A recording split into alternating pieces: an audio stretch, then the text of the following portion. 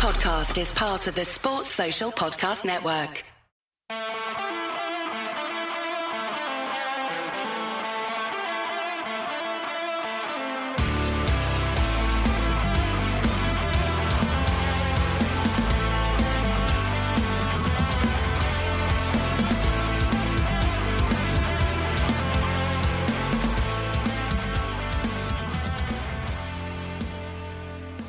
What's good, boys and girls? Welcome to your two-footed podcast on Friday, the 4th of December.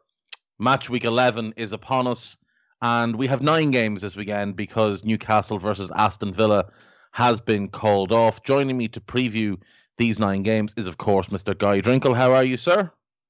I am good, Dave. How are you? I'm good. I'm looking forward to getting all of these predictions wrong, as I do. That's generally my MO with these. But a couple of fun games this weekend, and why don't we just get started? Yeah, and probably starting off with a not so fun one, as usual with Burnley games. Burnley v Everton.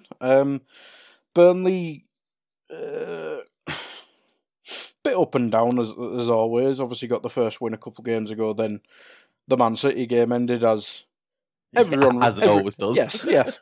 As no one wanted to put money on because it wouldn't happen again, and then it did. And Everton, who are in a real slump at the minute, they're a very up and down team, pretty much since the Merseyside derby where they decided to ruin two seasons for each team that won. But what do you make of this one? Yeah, so obviously Everton started the season brilliantly. First 5 games, they were really good. But the last 5, 1 win and 4 defeats. It's not what Carlo will have wanted. Last weekend, obviously, against Leeds, was a super exciting game. And while it only ended 1-0, it could have been anything. I mean, it could have been 6-3 to Leeds. It could have been 8-4 to Leeds. I mean, Leeds were the better team. Leeds dominated the game. Everton did put in a good showing, but it did open some eyes as to holes in that defence, and if Leeds' finishing had been better. Credit to Tiny Arms, he did make a couple of good saves. Notably, the 2 best saves he made weren't with his arms, so maybe he does have a normal-sized torso and legs. Burnley, just a disaster of a season so far. 19th, 5 points, 1 win. Just rolled over for City again last week. I mean, City were good. There's no way to get around the fact that City played well last weekend, but Burnley did their very best to help them out. I mean, at least 3 of the goals are down to Burnley's shocking defending. Bailey Peacock Farrell did his damnedest to add a 6th after making a good save from Gabby Jesus. Then tried to throw the ball into his own net, only to be denied by VAR. So you look at this, and based on where they are on the table, Everton should win this game comfortably. Everton are without Luca Digne, who's ruled out for a couple of months. Seamus Coleman is in with a shout, but I still think this game will come too early. And then Jean-Philippe Gbamin, he, I think, is their Thiago Alcantara, in that I'm not really sure if he exists or if he's just a figment of people's imagination. He is back in training, but not close to a return yet. Another couple of weeks. Thiago's been back in training since the Merseyside derby. Rumours every week. Oh, Thiago trained today. There's pictures. Oh, is he with the team? No, it's just him and a physio. Oh, okay, so he's not actually in training yet. He's just running around the kicking the ball. Yeah, exactly. He's turned up for his job. There you go. That's exactly it. He's literally just turning up, just to keep his attendance up.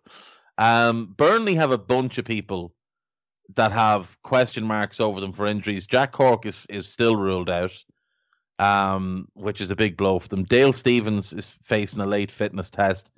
Robbie Brady, Nick Pope, and Josh Brownhill should all be fit in time, but none of them are going to be at 100%. Pope might be all right. He obviously had a concussion, so it'll just be interesting to see if they bring him back or if they give him another few days. I doubt Peacock Farrell's performance last week did much to build confidence in him.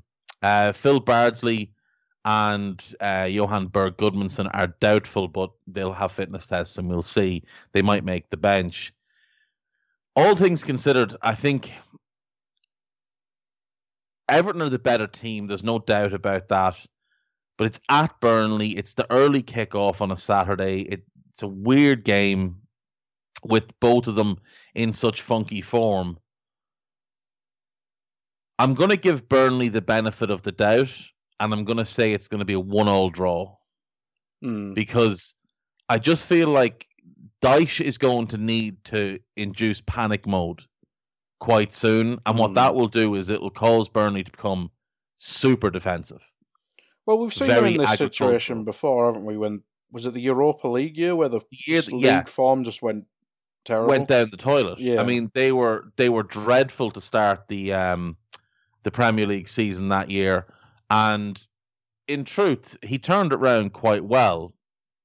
They'd obviously finished 7th the year before and got into the Europa. They ended up 15th that season, but their start at of the campaign, they drew the first game, then they lost 4 in a row, then they won 2 in a row, then they drew, then they lost 3 in a row, drew, lost 3 in a row, won, and then lost 3 in a row. So you bring that all the way up. That brings them up to past Christmas that year. And they had already lost 13 games and only won 3. And yet they turned it around second half of the season. They went in a nice run with 5 wins and 3 draws from 8 games. Then they did lose 4 in a row again, but then they won 3 in a row, got a draw, and then lost their last 3 to finish 15th. In truth, if they hadn't had, even if they'd had one less terrible run, they could have finished a decent bit higher in the table because the table tends to get so congested around the midpoint of the table. So we know Burnley are capable of turning it around. We know Dyche is capable of turning it around. I've said before, I think he's one of the best managers in the league. And a lot of these players, the likes of Matty Lowton, Charlie Taylor, James Tarkowski, Ben Mee, in fact, I could go through the whole squad because the squad turns over so little. A lot of these players have been through this before. They've been through the terrible start to the season, and they know how to turn it around. And I believe Dyche will turn it around. I really do think he turns this round and gets them safely into 14th or 15th again this season. Which, given the fact that they spent no money in the summer, given the fact that they just don't back him nearly enough, and I do think this could be his last season there, I think if he can get them to 14th or 15th, he can chalk it down as another good season, given the start, given the circumstances. So I'll go 1-1 in this game. Yeah, they could finish stone dead 20th. He'd still get a Premier League job pretty easily. Yeah. On to another relegation candidate. I don't mean Man City out of this game. Man City v Fulham. Obviously, Man City had their scheduled, 5-0 win over Burnley. But Fulham have been improving lately as well. They have. So Fulham look quite decent at the moment. They obviously beat Leicester. It was a great result. And the previous 2 games, they were very unlucky not to get a draw. Against Everton, they lost 3-2 at home, but they missed a penalty. Against West Ham, they lost 1-0 away, but again, they missed a late penalty. And then they beat West Brom the previous game. So from the last 4 games, 2 wins, and it should have been 2 draws. And that's something they can take a bit of confidence from. They've gotten themselves out of the bottom 3, even if it may be temporarily. But they've got good players playing well. I mean, Zambo Anguissa is in great form this year. That centre-back pairing of Anderson and Tosin is looking very, very solid. Areola seems to have settled into the league. They seem to be getting areas of the team correct. I don't think Scott Parker does them many favours with some of the tactical decisions he makes, but they are looking better than they did, say, 6 weeks ago. Well, they did take Dennis O'Doy out the team. Yeah, well, that was the big thing. The likes of him and Tim Ream, I mean, they're fine championship players, but they're not good enough at this level. They're just not good enough at this level. They're not even like Cameron Jerome, where you're halfway between. They are just pure championship. Yeah, that's exactly it. And the thing is, I think they're ideally mid-table championship players. I don't think they're top-end championship players, but I think the likes of Mitrovic, Harrison Reed, Josh Onuma, I think those guys were good enough to drag them into the playoffs. Because remember, they come through the playoffs. So Well, Michael Hector was their best centre back, and he's now third choice, I'd presume. Third or fourth choice. Yeah. I mean, that's the thing. He was clearly their best centre back last year. But I mean, they've changed pretty much the whole team. Yeah. You know, you look at their starting 11 each week, and there's generally one or two players that played last season. Kearney plays, Mitrovic plays, or Harrison Reed plays.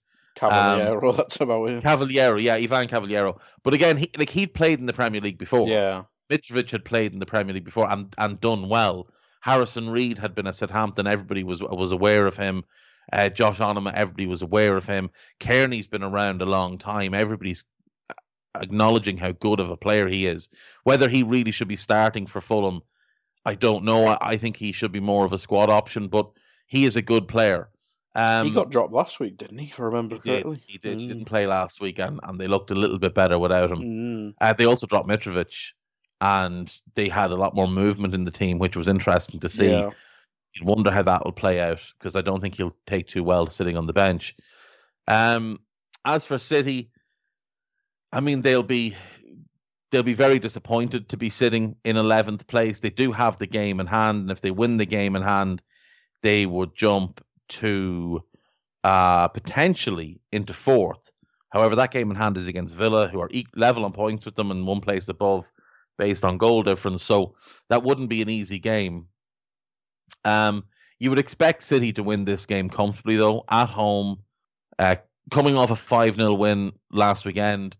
A draw in midweek away to Porto was a decent result and secured their place in the next round of the Champions League.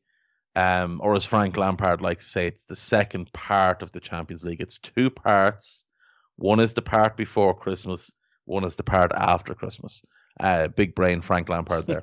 I shouldn't be mean, but it's what I do.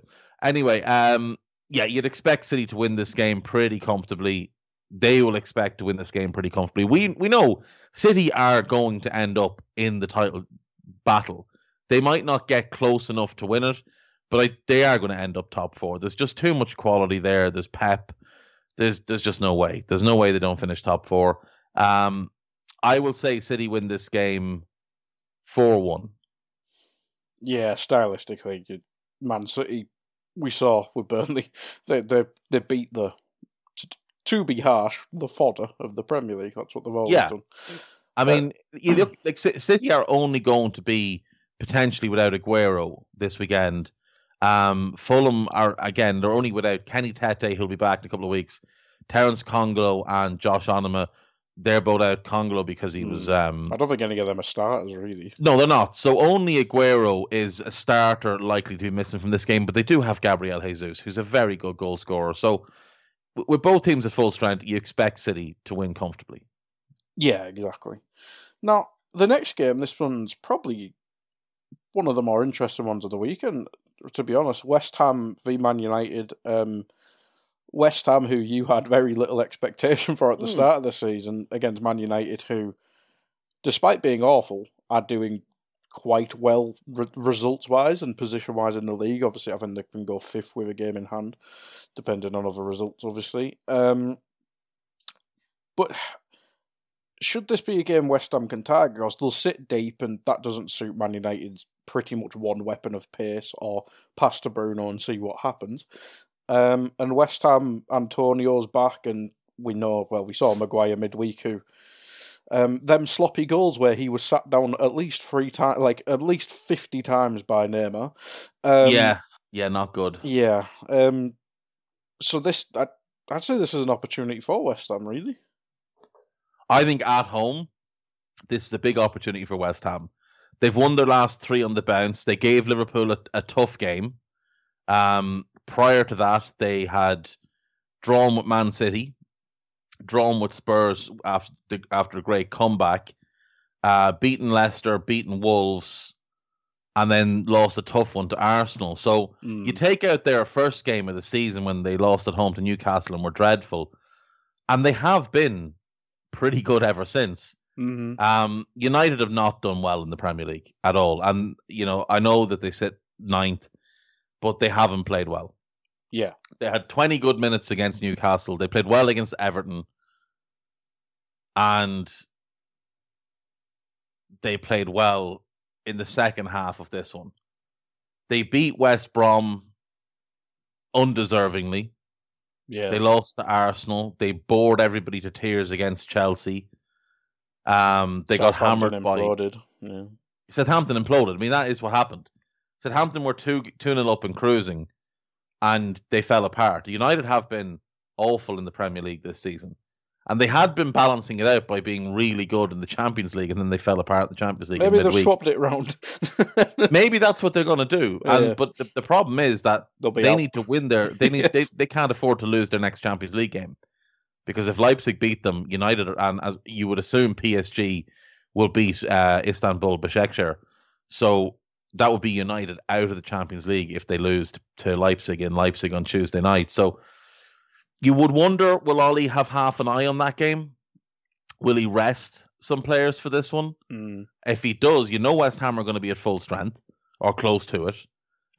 United have most of their players back. Rashford has a shoulder injury that Ollie refused to take him off with, despite him signalling to come off earlier in the game. Luke Shaw is out and Phil Jones is out. So they'll be close to full strength. You'd imagine Rashford will play. And for West Ham, it's just Yarmolenko who's out with COVID. Everybody else is fit. So they'll be at full strength. So it is just a matter of whether United rotate or not. And I kind of get the impression that they might. I think West Ham have an opportunity here. But you do have to respect the quality in that United team going forward. Rashford, Greenwood, Cavani, Martial, Bruno, Donny van de Beek, Pogba if he plays. Like, there's a lot of weapons there. So I'm going to say 2-2. I think Mikel Antonio will cause them absolute nightmares. Yeah, I really do. I think he's like Vardy a bit. Obviously not similar in style of play, but he seems to just get better as the team gets better he's playing against. That's the thing, and he gets better as he gets older as well. Like, no, I guarantee you, if you polled every centre back in the league and said, not who is the best striker you played against, but who do you dislike playing against the most? Him and Vardy. 100% him and Vardy will be the two answers. If he was like 24 playing like this, he'd be going to a top 6 team. Yes, without question. Yeah. Without question.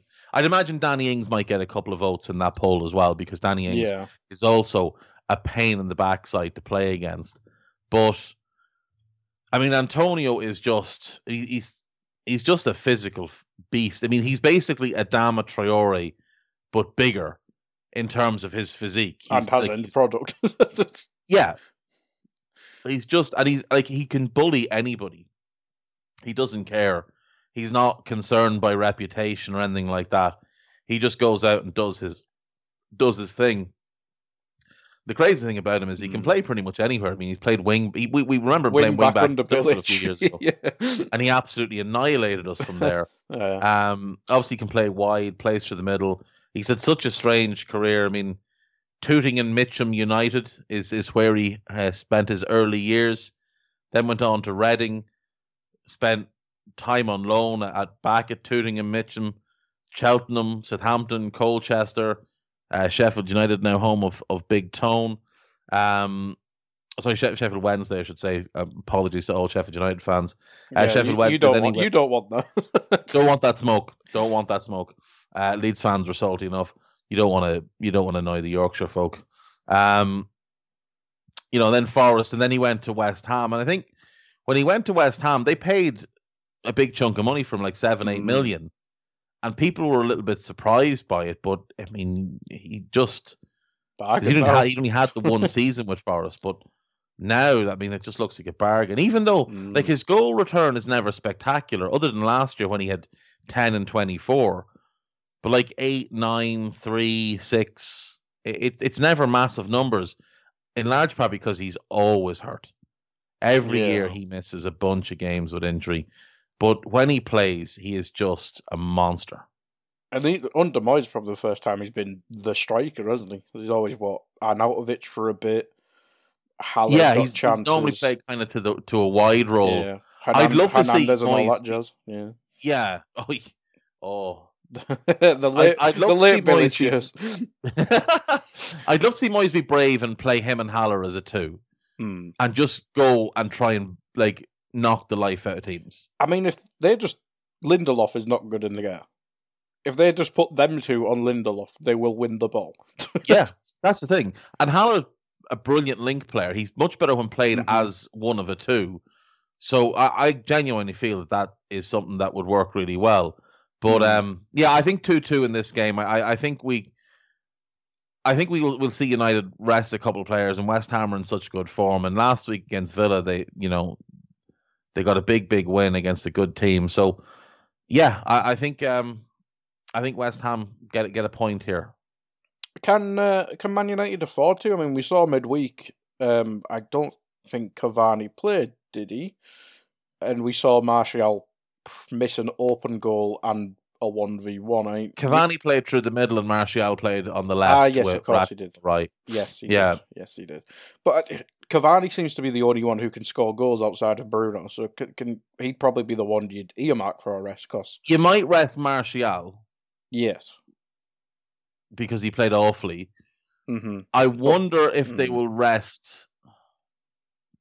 I think if they have to leave Rashford out, it means Greenwood and Dan James come in, because you might. That's it. That's if you rest Martial. If Rashford can't play, or you want to protect him a little bit, then maybe you just leave him out and you bring in Greenwood for him. But then it's a lot to ask of Edinson Cavani to play 45 minutes, then start against PSG, start here, then start Tuesday. At his age, given he hadn't played a whole bunch up until that point. So this might be the one where you do play Dan James. Maybe you keep Martial in the team, put him up front, play Greenwood and James on in the wide roles, and then Bruno +2 in midfield. It's not ideal for United. It's just not ideal. The timing of the games, a later kickoff on the Saturday than the Tuesday night. It's not perfect, and I think Ollie's probably a bit annoyed about it. He probably would have wanted the first kickoff. He probably would have wanted the 12:30 just to have that extra 5 or 6 hours of recovery time. Yeah, no, absolutely. It's I think that'll be a good game. It'll be a good game. But there's actually a few decent games. And next up we have Chelsea v Leeds, the Spygate of the managers, Lampard and Bielsa. Chelsea obviously had a bit of a mixed start to the season. Obviously settled in now. Second in the form table. Drew last game in the horrendous boring draw with Tottenham. But they've improved. They seem to have settled. Maybe it took one of the star assets and Havertz being out with COVID, but he seems to have found a system and group of players that settled finally. Yeah, he does. Now he's been fortunate in the run of games that they've had. The only teams that Chelsea are yet to beat a team likely to finish in the top half this season. They lost to Liverpool, they drew with Southampton, they drew with United, they drew with Spurs.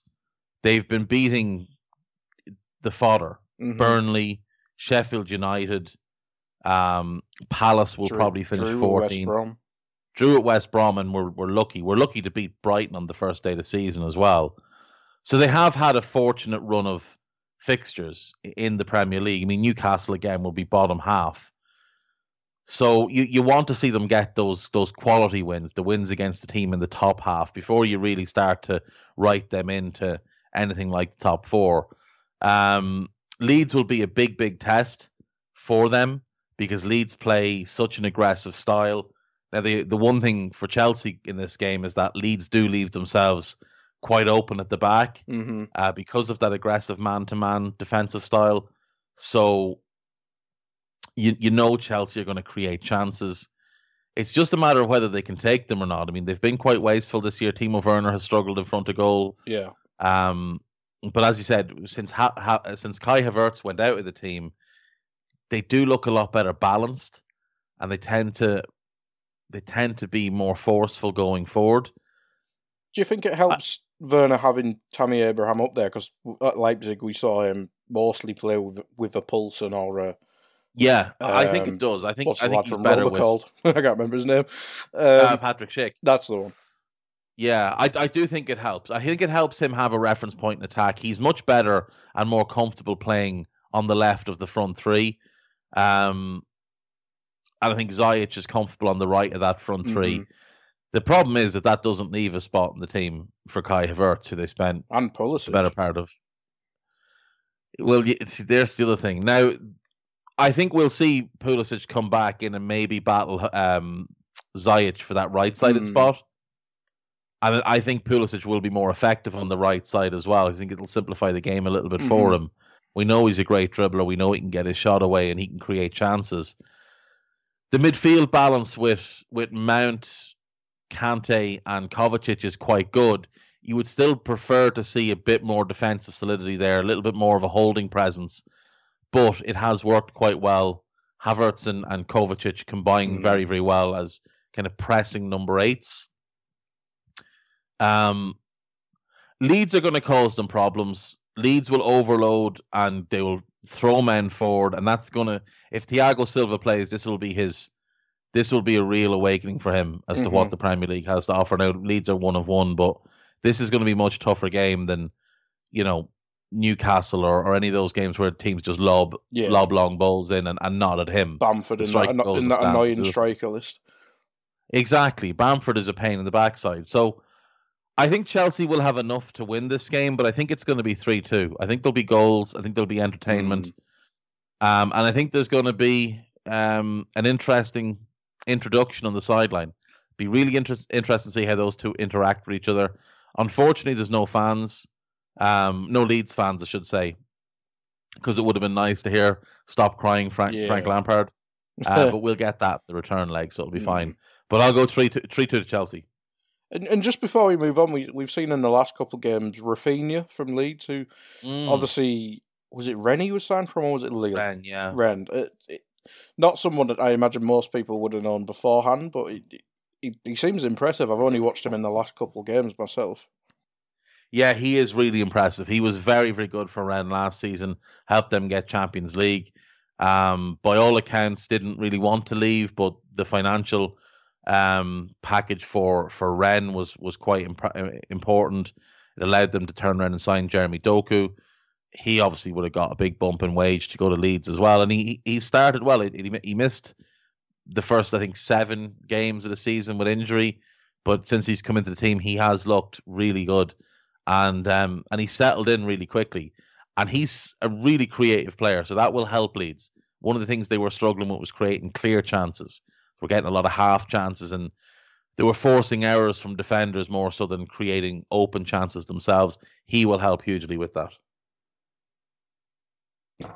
Yeah, he looks impressive, and he looks like, to coin the phrase from Twitter and the younger generation, the sauce player. Yeah, very much so. Very much so. And they need him because Pablo Hernandez is still out. He was the sauce guy last year. Diego Loriente is out for them. Adam Forshaw, Gaetano Berardi. Jack Harrison should be fit. He's another player with some underrated sauce that people need to keep an eye on. So, they are missing a couple of creative players, so they do need him sort of to be at his best. Chelsea are the only team in the league with no injuries at the moment. No injuries. That should change at some point. At some point, that is going to change, and then we will see how they cope. Because everybody else, like, you look through the list, Arsenal have currently 4 players unavailable or doubtful. Villa have 8, Brighton have 8, Burnley have 7, Palace have 5, Everton have 3, Fulham have 3, Leeds have 6, Leicester have 4, Liverpool have 11, Jesus. City have 1, Man United have 3, Newcastle have 8, Sheffield United have 3, Southampton have 4, Spurs have 5, West Brom 4, West Ham 1, and Wolves 3. Now, again, some of the players that are listed as doubtful will be fine. They will play this weekend. Some of them aren't players that would have played anyway, but everyone else is dealing with injuries except Chelsea. So it does kind of point to having a strong squad and having been able to rotate, and also having had a slightly easier run of it than Yeah. others. And the easiest Champions League group as well, just to add on. Yeah. So I can't remember who they played, but I'm sure they won 4-0 in the middle of the week. Yeah, they played Sevilla, who haven't been good this year. They played Rennes, who haven't been good this year, and Krasnodar from Russia, who, I mean, if you're not beating them, you might as well give up and go home. Exactly. But yeah, that'll be a good game as well. Moving on to Sunday, West Brom v Crystal Palace. Palace, is Zaha... Well, the only question to ask is Zaha back?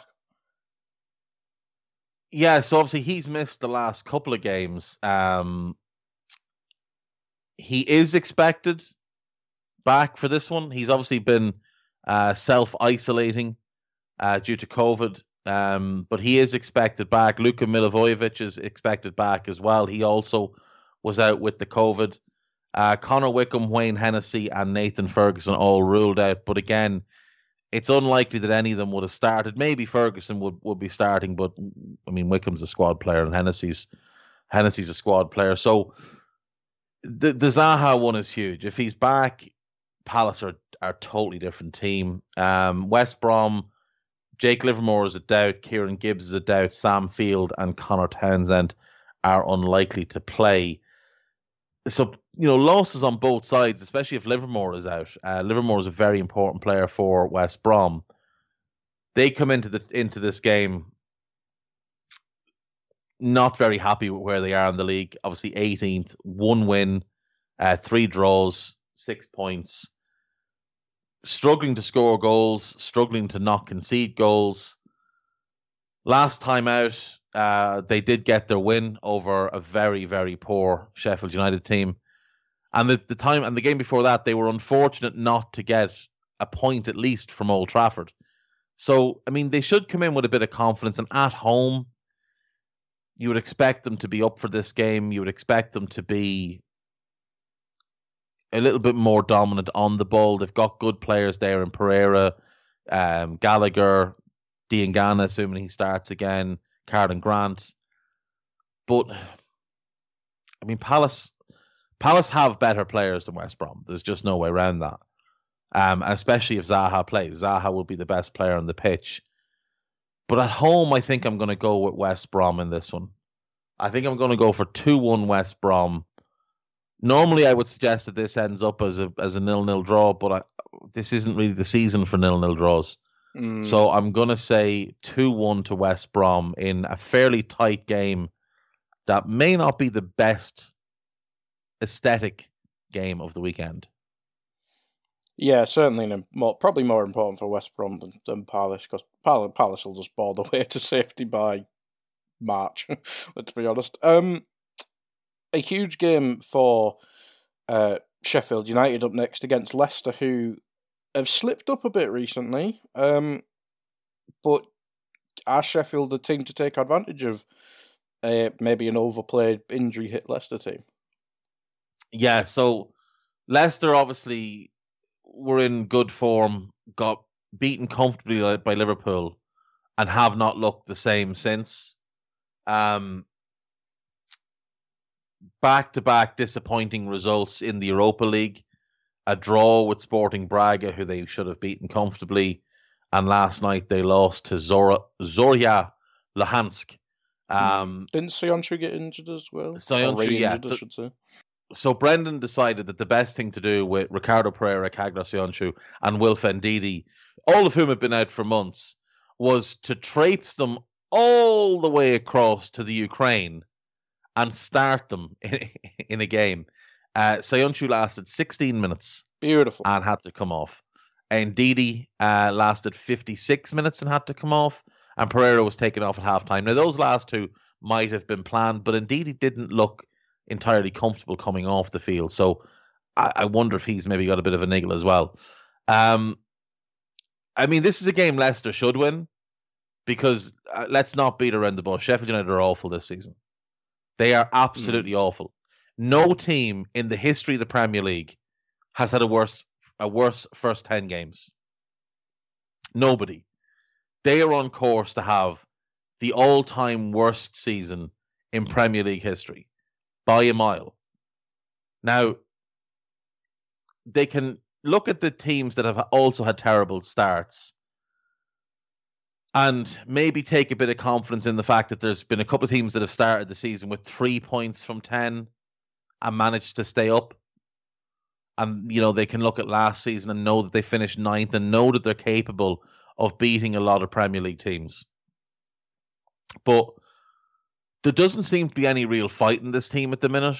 There's a lack of desire that's quite blatant, in my view. Last time out against West Brom, they did create a couple of decent chances, but they faulted the likes of George Baldock, who, I mean, he's not the one you want in that situation. There's already a 6-point gap as well. This is the problem. The gap is opening between them and safety. As you said, 6 points between them and Fulham in 17th. But not just that, 4 points between them and Burnley in 19th already. And Burnley have a game in hand. 5 points to West Brom. And then it's 9 points to Brighton. So, it's getting to the point where their only chance of survival is going to be to overhaul Burnley, West Brom and Fulham. And right now, you wouldn't back them to do it. You wouldn't back them to win a game this season. No wins. No wins in 10. 1 point. And that point they were blessed to get because Fulham missed a penalty and then gave away a stupid penalty to give West Brom a late draw. But they in all likelihood should be sitting here on no points. Ni point, as they like to say in the Eurovision. They've scored 4 goals, Guy. 4. You're just not going anywhere with that sort of horrendous form in front of goal. Leicester should win this game comfortably. I'm going to say Leicester win this game 3-1, but I did say at the start of the season that if things go bad for Brendan Rodgers, he does struggle to turn them round. And last season when things went bad, they struggled desperately, and their second half of the season was dreadful. Now, they started this season quite well. Even though they've lost 4 games, it's worth pointing out, they have lost 4 league games already this season. But if things keep going wrong for Brendan, he will struggle to turn things around mid-season. The break helped them last year between the end of the season and start a new season, and they managed to shake it off. And you would expect that with getting their players back, they should get better. They should be, better off. Soyuncu is definitely out of this one. Wes Morgan is definitely out of this one. Daniel Amartey is out.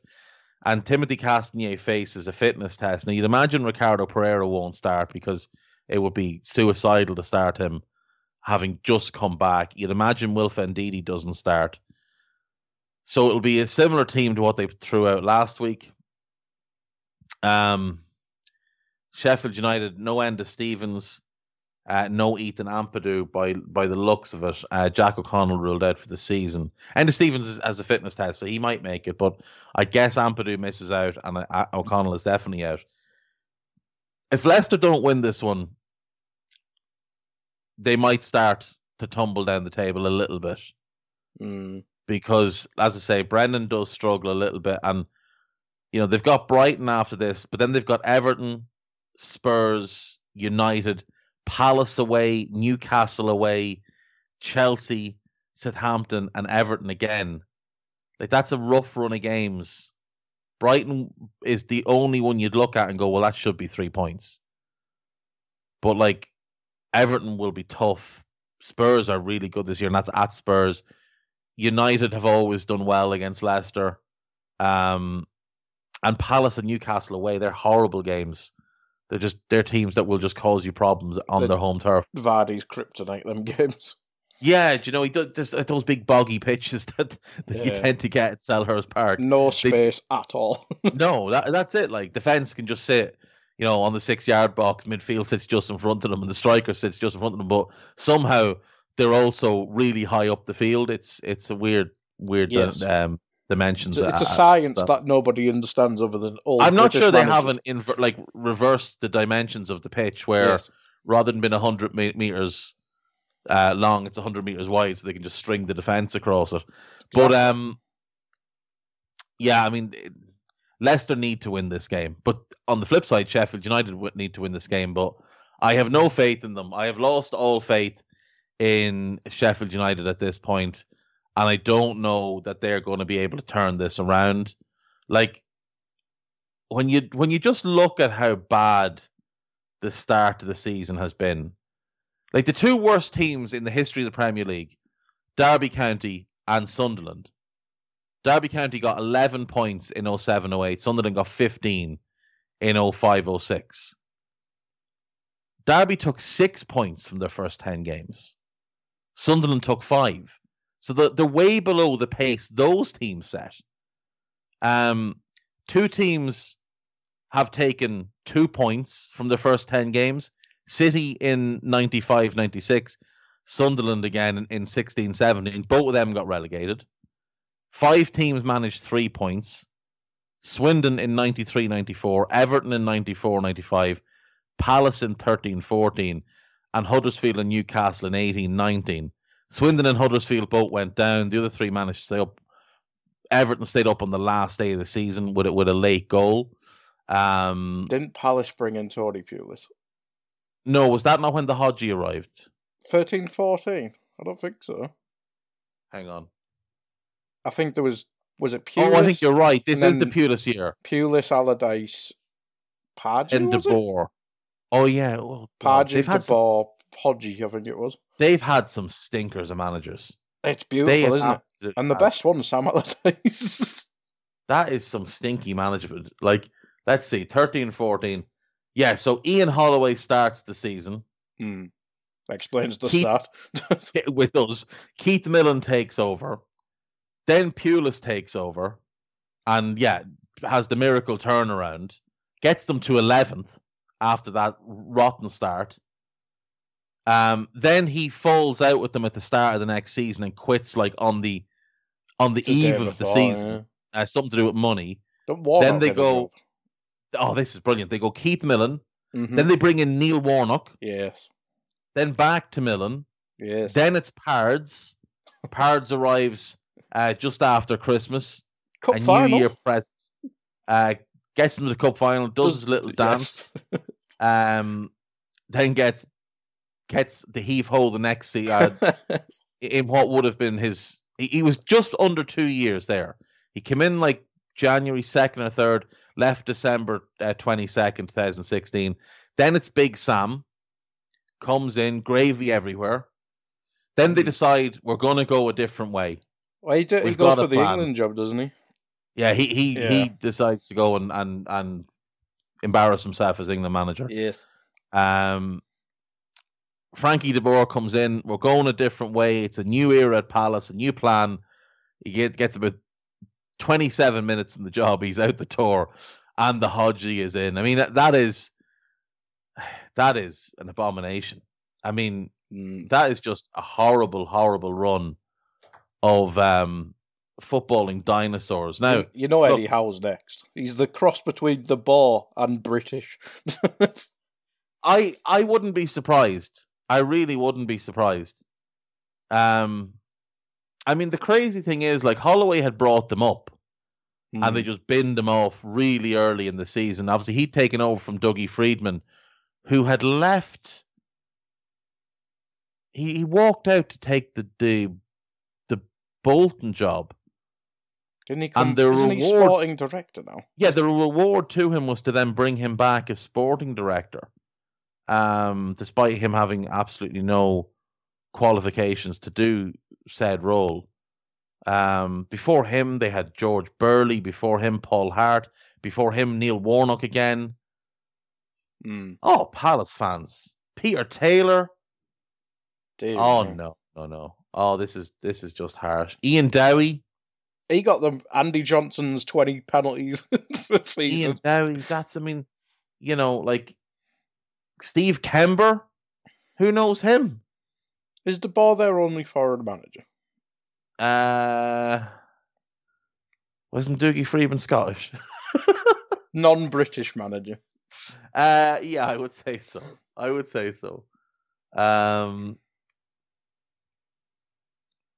Steve Kember.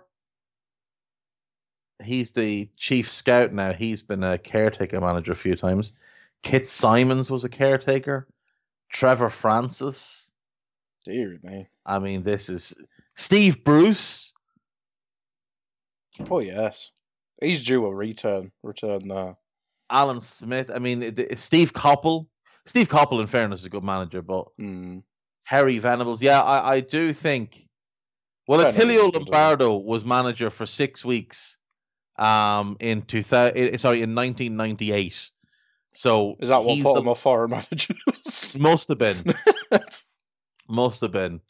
That is. I'm sorry, Crystal Palace fans. That is just an unfortunate run of managers that you've had there. Hopefully, whoever you get next actually, wants to play some fun football. Now, I will say it is important that they keep Hodgson in some sort of advisory role because he knows a lot about football, and I can laugh at him because his style of play is incredibly dull and boring, but he does know a lot about football. But yeah, looking back through their history of managers, and the only two I think that were non-British, would be Attilio Lombardo, 7 games, and Frank de Boer, 5 games. Beautiful. Other than that, it has always been British managers. Well, this begs the question, how long does Sheffield United stick with Chris Wilder? So, I think Wilder's a special case because of where they were when he took them over. Like, they were an average League One team, and he brought them into the Premier League. I do think he will get the whole season, and if they go down, he'll stay. I don't think they will look to make a change. I think he has done so much for them that they will stick with him no matter what. I think that is the right decision. I really do. I think there's a few managers who just deserve that sort of support and backing. It worked at Burnley with Dyche. That's the thing. Like, he brought them up. They got relegated. They stuck with him. And he brought them back up. And I think Wilder would do the same. The only thing that may go against him is they may look at the amount of money they've spent. Like, Ramsdale was a big money signing. Sander Berge last January, big money signing. Brewster, big money signing. So they may look at that and say, you know what, we've backed him with everything we can back him with. We don't, they might panic and go, look, we need to stay in this league. We need to stay in this league because of how much money we've outlaid. But I would hope that they have the common sense to keep him and stick with him because I think Chris Wilder is a tremendous manager. I think he is struggling this season to get things right, but he also seems to be quite distracted by having a war of words with Jurgen Klopp. When really he shouldn't be opening his mouth and he should just be focusing on getting his team on track. Yeah, very true. Very true. But somehow we made a list of Crystal Palace managers from the Sheffield United Leicester game. Yes, we did. Which, to be fair, it's important research considering what's going on there. Did I give a score? I think you said, Leicester. Yeah, I'm pretty sure, yeah. Moving on to the North London derby. Spurs coming off Mourinho being Mourinho and just boring the life out of the game against Chelsea last week. Now we have 2 horrendously boring managers because Arteta's Arsenal is one of the most horrendous teams to watch right now. Yeah, they're a little bit painful. Amazingly, they've taken 15 points in their Europa League group and only 13 points in the Premier League. Beautiful. 4 wins, 1 draw, and 5 defeats. Look, I want to be really supportive of him because he came in and he did tell them it needs to be torn down and built back up. We need to start from the very bottom and rebuild this club. And rebuilds take time, especially when you don't have massive amounts of money. Now, I know they did spend a decent chunk in the summer, but it's not like they can go and spend 150 million in a window and buy 3 or 4 top players who walk into the team. Is that the difference between Arteta and Lampard at the minute, you reckon? Yes, 100%. Well, look, Lampard took over a team that finished third and won the Europa League, and he spent near enough 300 million. And he was given Christian Pulisic as a welcome to the club present, who was another 60 million. So it's chalk and cheese. Arteta took over an Arsenal team. Like, you know, when you had a bunch of Chelsea fans in the summer say, this club was dying and Frank turned it round, and all that garbage that didn't mean anything because they were better off. The Europa League winners, Chelsea. The Europa League winners who finished third were a dying club, allegedly. Yeah. Arsenal were actually a dying club. Now, that's hyperbole, of course, but like, they had been in a rut. It had gone sour under Wenger. Wenger had stayed too long, and it had all gone stale. Players had been there too long. They'd bought a bunch of bad players. And then Emery comes in, and I mean, he's not bringing joy to any situation. The mentality was gone. The squad was it was trash. It's similar to Liverpool's situation with Hodgson. Rafa is Wenger, Hodgie is Emery. And Kenny and Rodgers together are Arteta. You could argue Kenny is kind of... Hodgson Kenny is kind of their Emery era. Because it obviously went bad under Kenny at the end in terms of the league form. I know he won the League Cup, but the league form was terrible in the second half of that season. And I think Rodgers was sort of the Arteta. Yeah. And obviously it didn't work for Rodgers, but he did get Liverpool to the brink of winning the title. Well, time will tell with Arteta if Rodgers...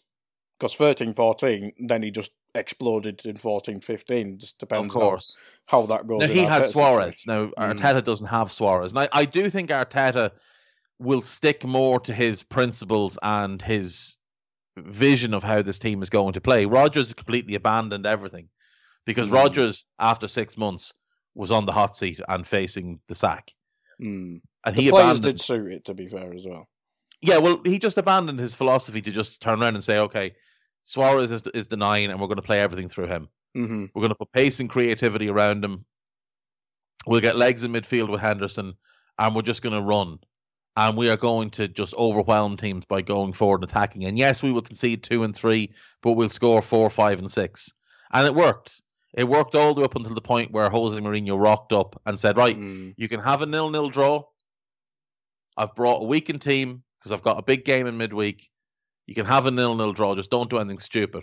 And Brendan went, nah, and set the team up to attack. And Mourinho just killed him.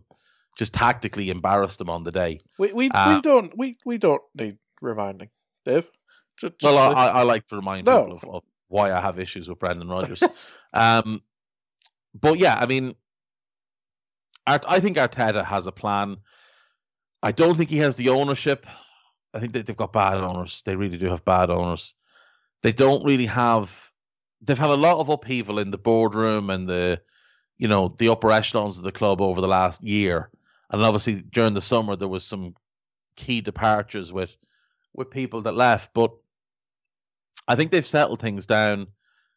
He needs to get more creativity into the team. I mean, they're not bad defensively. They've only conceded 12 goals, which I think after Spurs and Chelsea and West Ham. Oh, and Wolves, sorry. So they do have, a top 5 or 6 defense. It's just they can't score goals. Look, Arsenal just need to get more creativity in the team. Defensively, they're not bad. I think there's like 4 or 5 teams have a better defense than them this season. So they're not bad defensively. They just can't score goals. They need to find a way to get creativity from within the squad. Obviously, they didn't register Mesut Ozil, which is every day it just makes that decision more baffling. But Emile Smith-Rowe can play because he's an under-21 player. So find ways to get him into the team. That will bring creativity. And it has to help. It can't do any harm. I think they need to maybe look at leaving Lacazette on the bench as a squad, as a bench option, and going with Aubameyang through the middle, Saka left wing. I think they need to go back to a back 4. I understand why he went with the back three. No, Willian shouldn't be in the team. Mm-hmm. He shouldn't be in the team. I mean, Pepe, I know, is suspended for this one. He's good in the Europa League. Yeah, I mean, he's Pepe, playing well. He's found a little bit of form. He's suspended. Gabriel Martinelli is injured. Now, if Martinelli was fit, I would want him in the team because I think he's really good. Thomas Partey has a late fitness test, and David Luiz has a late fitness test. David Luiz should not be allowed to play. After what happened last weekend, he needs a couple of weeks out of it. There's been no fallout on these guys. There's been no fallout on Arteta, no fallout on the club doctor. Those guys should have been hauled over the coals for allowing him to play on for half an hour. Exactly. Clearly concussed. For Spurs, injury-wise, Toby Alderweireld is out. Harry Kane is facing... Alderweireld could be back. Kane is facing a late fitness test. Now, I have doubts over the realism of this. I think it's just Jose playing mind games. Reguilon the same. Carlos Vinicius has a fitness test. Eric Lamela is likely out. Look, Spurs are the better team. Spurs are top of the league. Arsenal are 14th. Arsenal struggle to create chances. Spurs, we know, are good defensively. Spurs look very good in attack, though Arsenal are solid enough defensively this year. I think Spurs win the game. I think they win it 2-0. But I do think Arsenal, if they can just find ways to get the ball to Aubameyang in somewhat resembling dangerous areas, not on the halfway line. Like if they can get the ball to him in the final third, maybe he can unlock that defense and drag them to victory. But as I said, I think they need to look at moving Lacazette to the bench, Aubameyang centrally as the 9, Pepe when he comes back on the right, until Martinelli's fit, whenever that is. And you go Saka on the left of that front three. So Pepe, Aubameyang, Saka as your front three. I think that's strong. I really do. And if you can go with, say, Emile Smith-Rowe, Thomas Partey, and maybe El Neni for a bit more, dog work in midfield, that could work. Tierney and Bellerin as fullbacks, Gabriel +1 in the middle. Now, the problem for them is they don't have another centre-back that you trust. The next best centre-backs, William Saliba, not registered, and Pablo Mari, who's also left-footed, so you can't really play him and Gabriel together in a 2. But, I mean, the makings of something good is there for Arsenal. If you look at that of what I've just listed out, you'd want an upgrade at right-back, and you'd want a right-side centre-back. There's 2. You'd want one more in midfield, because I really do think Smith-Rowe can establish himself. But if they could add one more in midfield with him and Partey, and then up front, they're fine. So I really just think 3 players. They get a really good midfielder in, a good attacking right back, and a proper centre back to play next to Gabriel. And maybe that's William Saliba. Maybe it is. But I don't think Arsenal are as far away as people think they are. I just think Arteta needs to maybe stop being as loyal to certain players and maybe stop considering what wages certain players earn as to whether or not they should be in his squad or in his team, rather. Yeah. From Spurs' point, you mentioned the injured, let's put injured in air quotes, injured players. I don't know. There's no point even talking about the Europa League game midweek. I didn't even know the score, but I imagine that team was hella weak. But Spurs, obviously, top of the table at the more, but on paper, they should win this game 99 times out of 100. But the fact that it's a North London derby and the worst team always seems to surprise in this game, how does that affect you? Yeah, prediction? I mean, we've seen it in the past.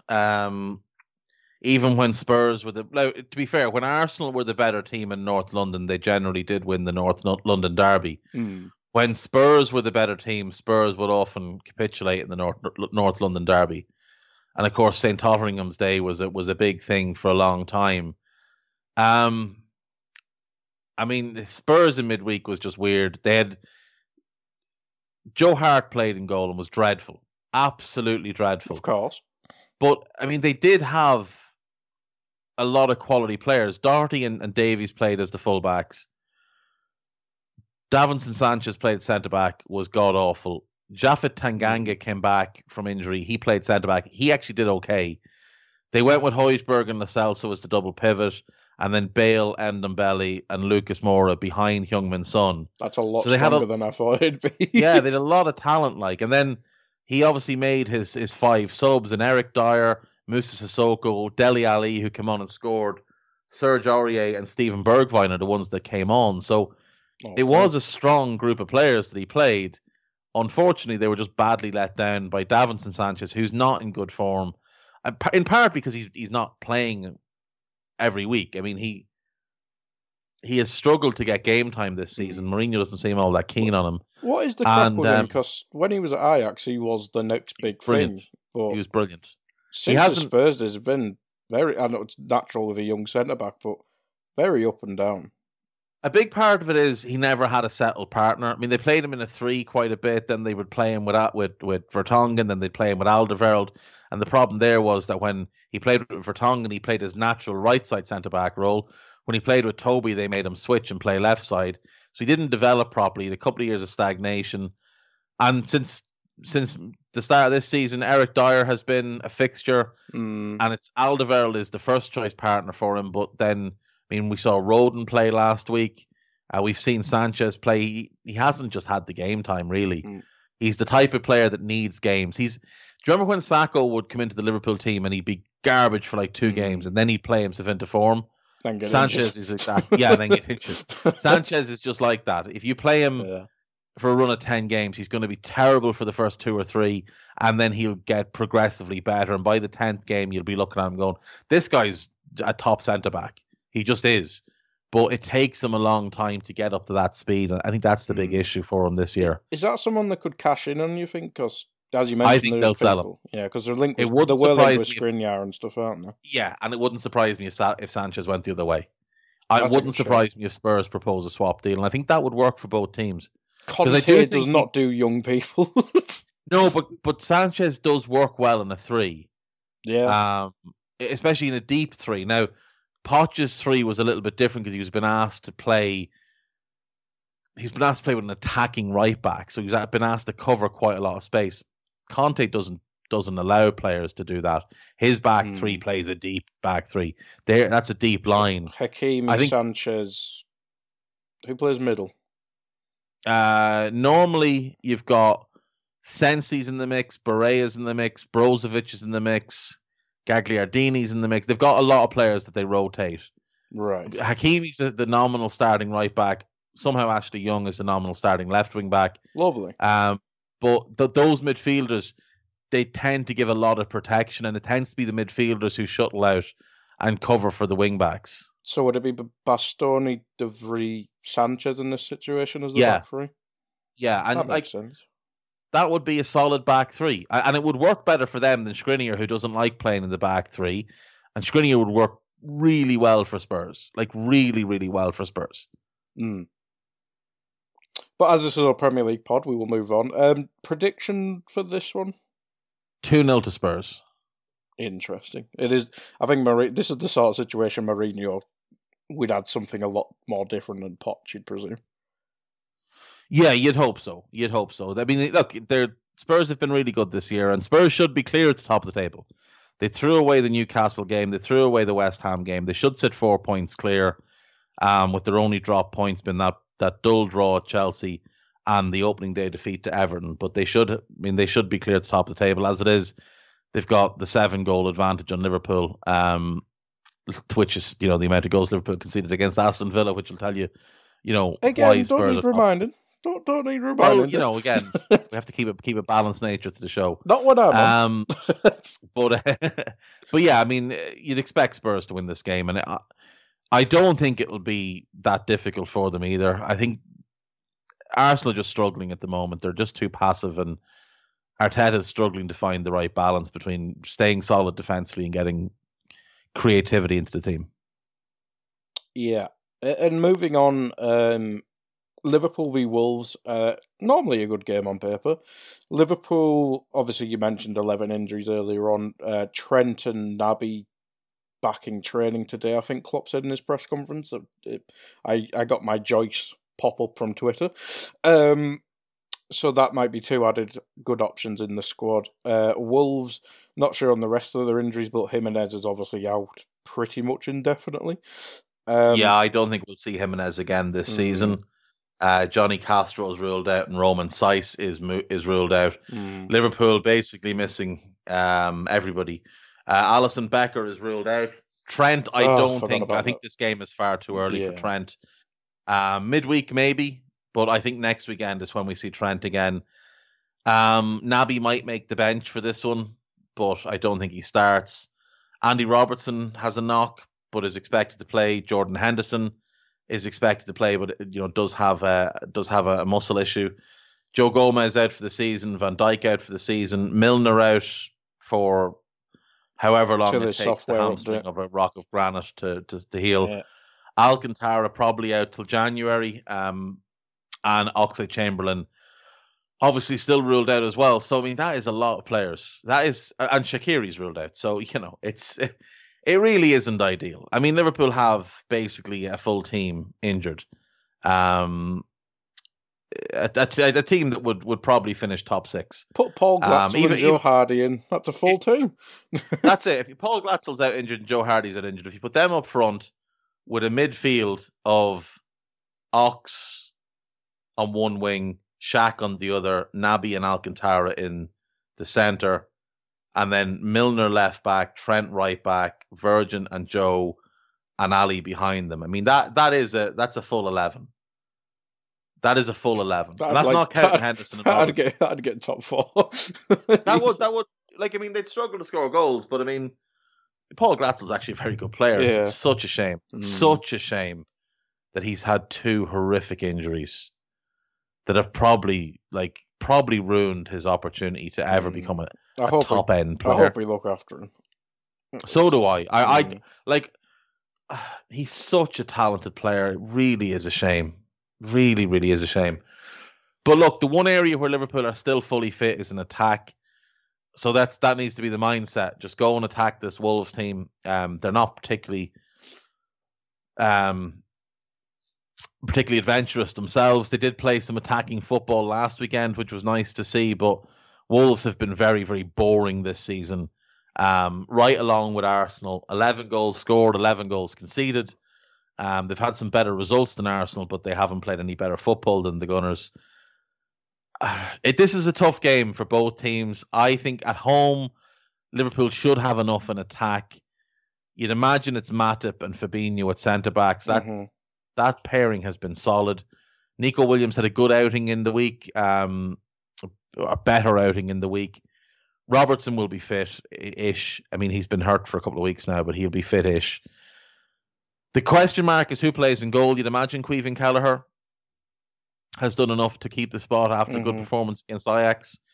Once again, Gini Wijnaldum will be rolled out. Never a break for him. I'd imagine it has to be Wijnaldum, Henderson, assuming Henderson is fit enough to start, and Curtis Jones. Though I do wonder if Klopp might just go with a midfield 2 of Henderson and Wijnaldum, and bring in a 4th attacker, maybe play Jota, Mane, Salah, and Firmino. But I mean, it's not ideal for Liverpool, but it is what it is, and they'll get through it. And I think they win this game 2-1. Yeah, it's a tough one. I mean, Wolves, the only question mark, well, not the only one, but would it just be Andre Silva straight in, or do you think they might put, Neto as false 9 or Podence or something just to protect the young lad? Yeah, I mean, I think they'd like to probably start Silva because they paid a lot of money for him, but it is a big game, and it's a big ask to bring a young player in.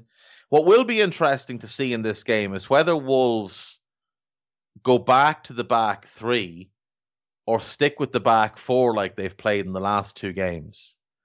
Because if they stick with the back 4, I wouldn't fancy the chances of being able to keep that Liverpool attack out. because nobody enjoys seeing Connor Cody play in the back four. He really struggles.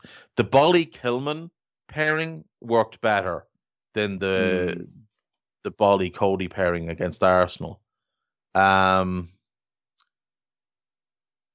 Yeah, I wonder. He might just go with Adama, Podence, and Neto as a front three. He might just do that and hope that creativity and pace and a long range shot from Neto or something is their path to a goal. Silva did well though against Arsenal. It must be said. I know he was brought off again, but he hasn't played a whole bunch of minutes. And they'll be fresh because they obviously don't have European football. But I still think Liverpool have enough, and I think Liverpool get the win 2-1. Yeah, and last game of the weekend, South Coast derby, Brighton, Southampton, should be fun.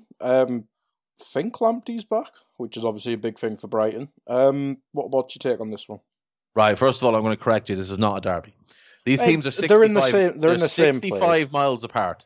Brighton's in no way, shape, or form. Brighton's derby is Crystal Palace, and they're Brighton. That's exactly it. Neither of these teams have a derby. They're one team, one city. They have rivalries. Brighton's is Crystal Palace. Southampton's is Portsmouth.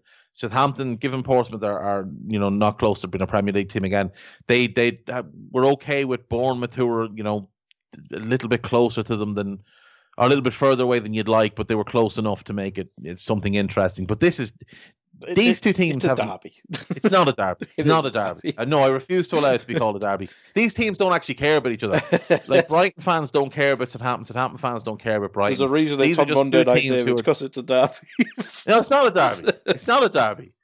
It's not. It's just not. It just isn't. It just isn't.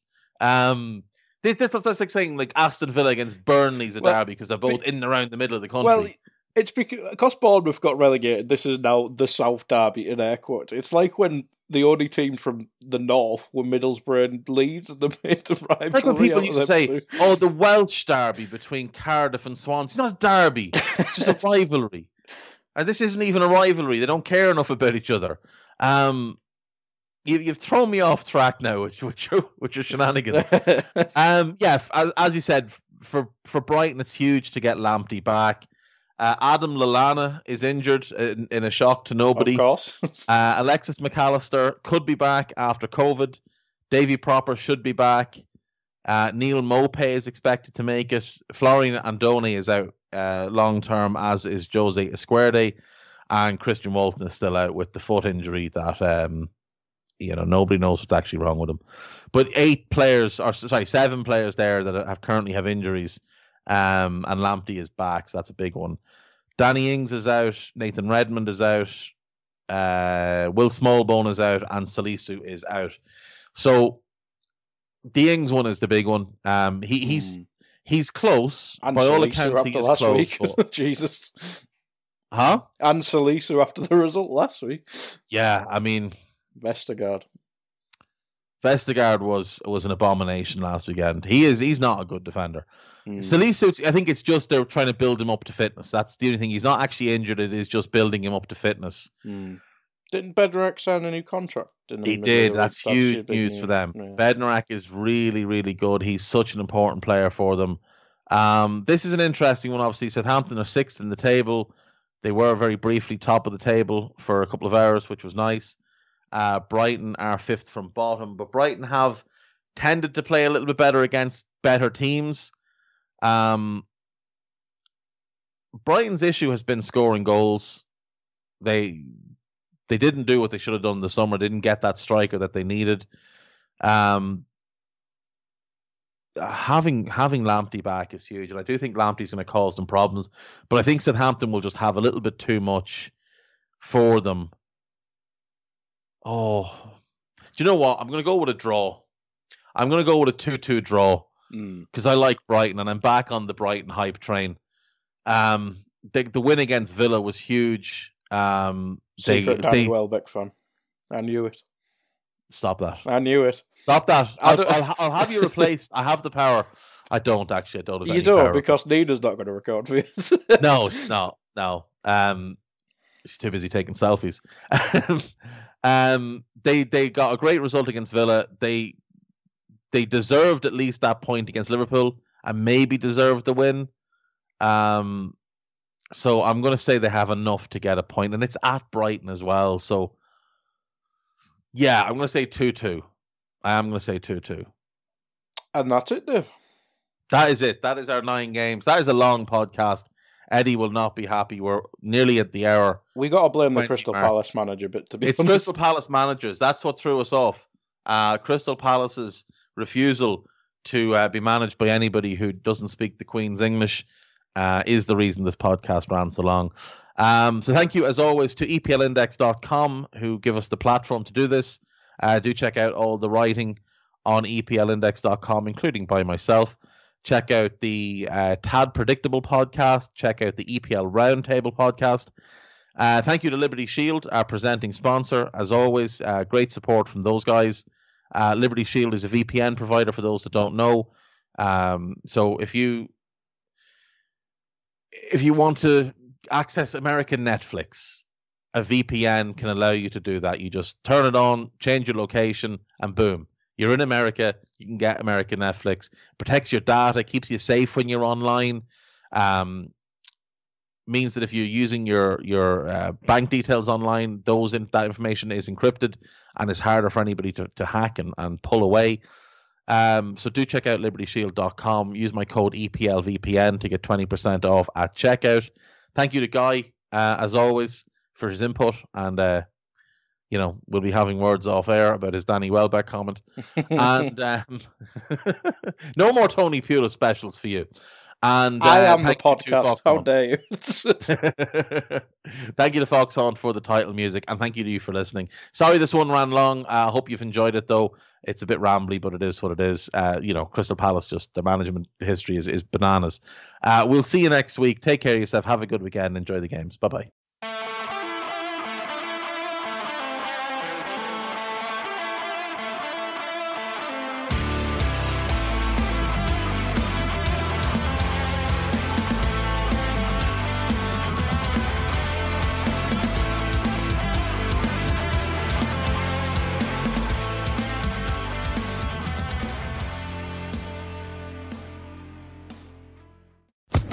Social Podcast Network.